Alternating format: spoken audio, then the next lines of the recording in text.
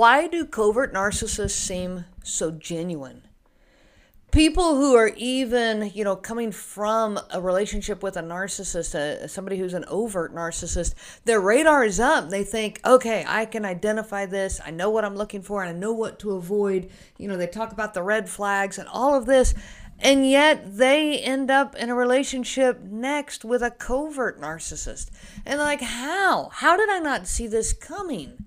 Why do they seem so genuine and so real? They seem such the opposite of the overt narcissist. I hear so many victims say things such as, I don't think he intended to harm me. I don't think he knows what he's actually doing. If he could just see it, he would stop. He seems like such a good person. How can I leave when he doesn't even realize that he is hurting me? We're going to talk about that one a lot.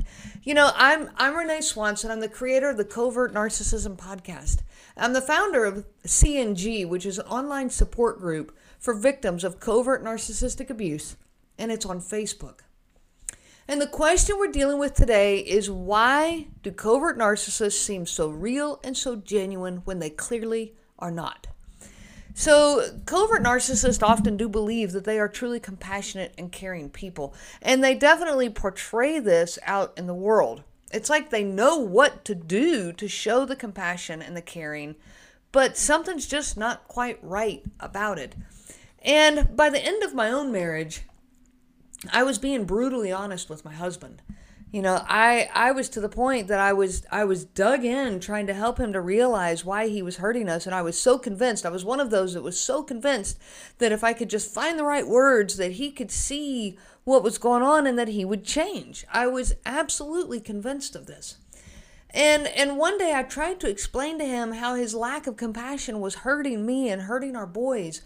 And he went off on me. How can you stand here and tell me that I don't have compassion? And I was just taken back by this. I'm a very compassionate person. He stormed, he aggressively yelled at me and then stormed off. And I thought, well, right there's not too much compassion. And I had just come to him and talked in the most kind and compassionate way that I could find to do so. So another approach that I later tried is I actually said, okay, you are a compassionate person, but you don't talk to me with that compassion. You don't talk to our boys with that compassion. So now I'm trying to give a little. I'm trying to say, okay, fine. Let's get off of that. You're a compassionate person. But it isn't communicated in the way you communicate with us. You don't talk with that compassion to me or to our boys. Your compassion does not come across on the daily things that are going on in our household. Well, then he just shouted at me, just because I don't show compassion doesn't mean that I don't have it. And once again stormed off. And now, so later I'm trying to talk to him, and now I'm trying to explain what compassion really is. I mean, if you're not showing your compassion, then do you really have it? Because isn't compassion, by definition, the way you treat others? Like the way you interact with them? If compassion isn't about your interaction with other people, then what is it? And of course, I got nowhere. These conversations just went nowhere. Well, I later realized something. He was more in love with the idea of being compassionate than in actually being compassionate. That's why it seemed so genuine. He was in love with the idea of being that. He wanted that. His desire was there. But the ability was non-existent. To him, it was just an idea, not an actual thing. When he says, just because I don't show compassion doesn't mean I have it. So to him, the compassion was an idea in his head. It had nothing to do with how he treated other people. And I realized that this concept actually applied to a lot of other things in his life. He was more in love with the idea of being a good dad than in actually being a good dad. He wanted to be. He just couldn't do it. Because being a good dad requires investing your time and your energy into your children. It means dropping your guard, dropping your expectations, and letting them in and letting them just be themselves. It requires being real with them. Kids aren't stupid. They know how someone makes them feel. They know when they're truly loved and when they're not. And so he was in love with the idea of being a good dad, and he truly thought he was, because in his mind he had the idea right, but he wasn't capable of actually doing it. You know, we train in Taekwondo in our family, and this even applied there. He trained with us for quite a while. We did it as a family. He was more in love with the idea of being a black belt than in actually being one. He loved the idea. I want to get my black belt, and I want our family to get the black belt, and we all did. But he would never practice. He would never work at it. He didn't want to come to classes. He didn't want to put in the time and the effort. And he would never have gotten there if it hadn't been for all of us pushing him to get there. And shortly after he got his black belt, he quit. He was in love with the idea of having that black belt, but not in actually being a black belt. That takes effort. I'll give you another example. He was more in love with the idea of helping around the house than in actually doing it. He would tell people that he helped around the house. You know, comments would come up and he'd go, yeah, I help around the house a lot. And if I spoke up, like in that time, in the presence of other people, he'd really get defensive and reactive. And he would say, hey, I just did the laundry just the other day. While that may be true, what this means is he put the clothes in the wash. An hour later, he moved them to the dryer, and there they sat.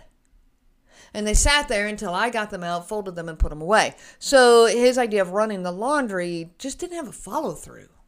You know, I'll give you another example. We were having a conversation with a friend of ours, and the friend was saying, yeah, I've been doing yard work all weekend, and I think I'm mostly done now, but it feels good to have it done.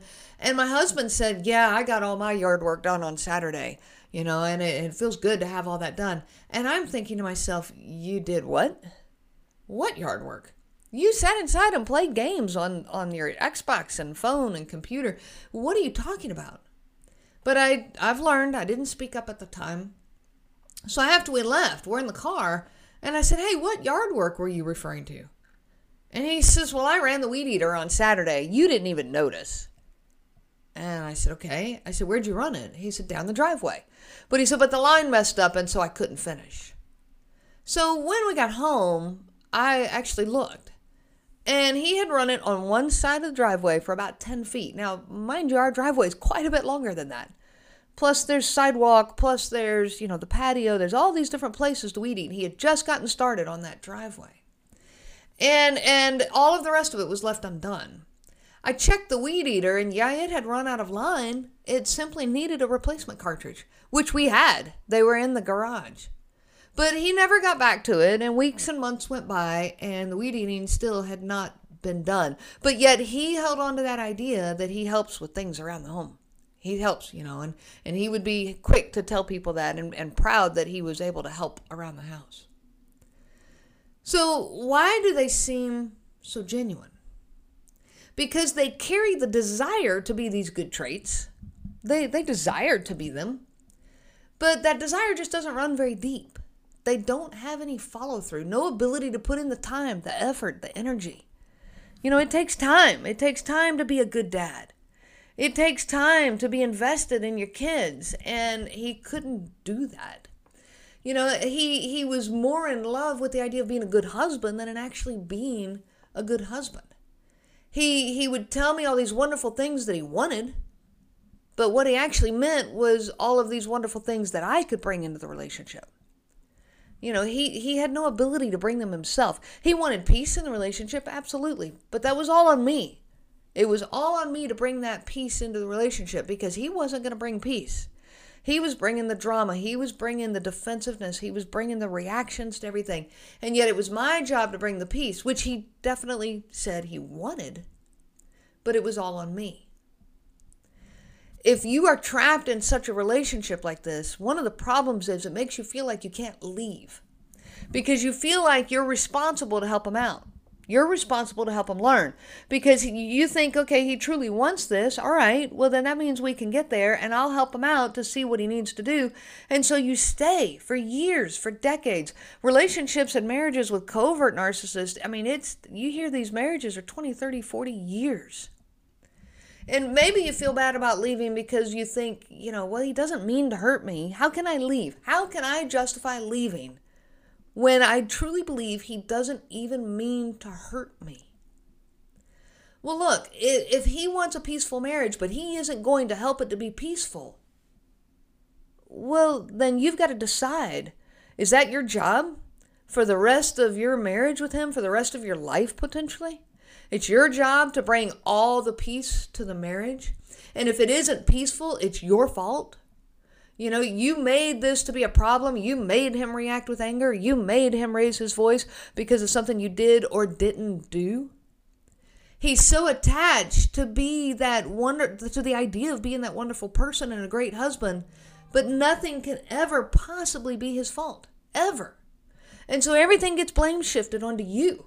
This is one of the traits of narcissism, and we're going to explore it in more detail later. But here I just want to say it's a wonderful weapon of theirs. It's very effective.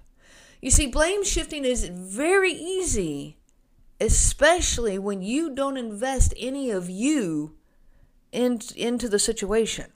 Like if he doesn't invest any of his relationship, of any of himself into the relationship with his boys, it was very easy for him to blame it all on me when I tried to help out. If I step in and I try to help that relationship with them, but things go bad, and things always go bad because you're dealing with a covert narcissist. So when things went bad, it was easy for him to blame it on me. It's my fault because I tried to step in and help. So then if I don't step in and help, well, it's my fault because I won't help. And so the blame shifting is incredibly easy with them. And you kind of you're suckered into it. And you say, you know, it's easy to go in my own mind. Well, he's right. I didn't help. I should have helped. And so you're willing to carry some of that blame. Or, you know, something did go wrong in one direction or the other, and maybe, yeah, you had something to do with that. You're willing to carry that blame. But they are off the hook because they didn't invest any of them into the situation. You know, if he doesn't ever invest any of himself, then nothing can ever be his fault. This is one of their outs, and it's crazy making. I hope you're hearing what I'm saying. You know, we are going to be talking about this more in the future. So thanks for joining me today. Thanks for joining our journey. Hit that follow button. Let's continue spreading the word to our world. Covert narcissistic abuse is not okay.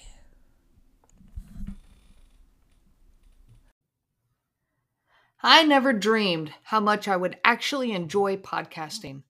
When it was first suggested to me, I'll be honest, I was a bit intimidated by the thought.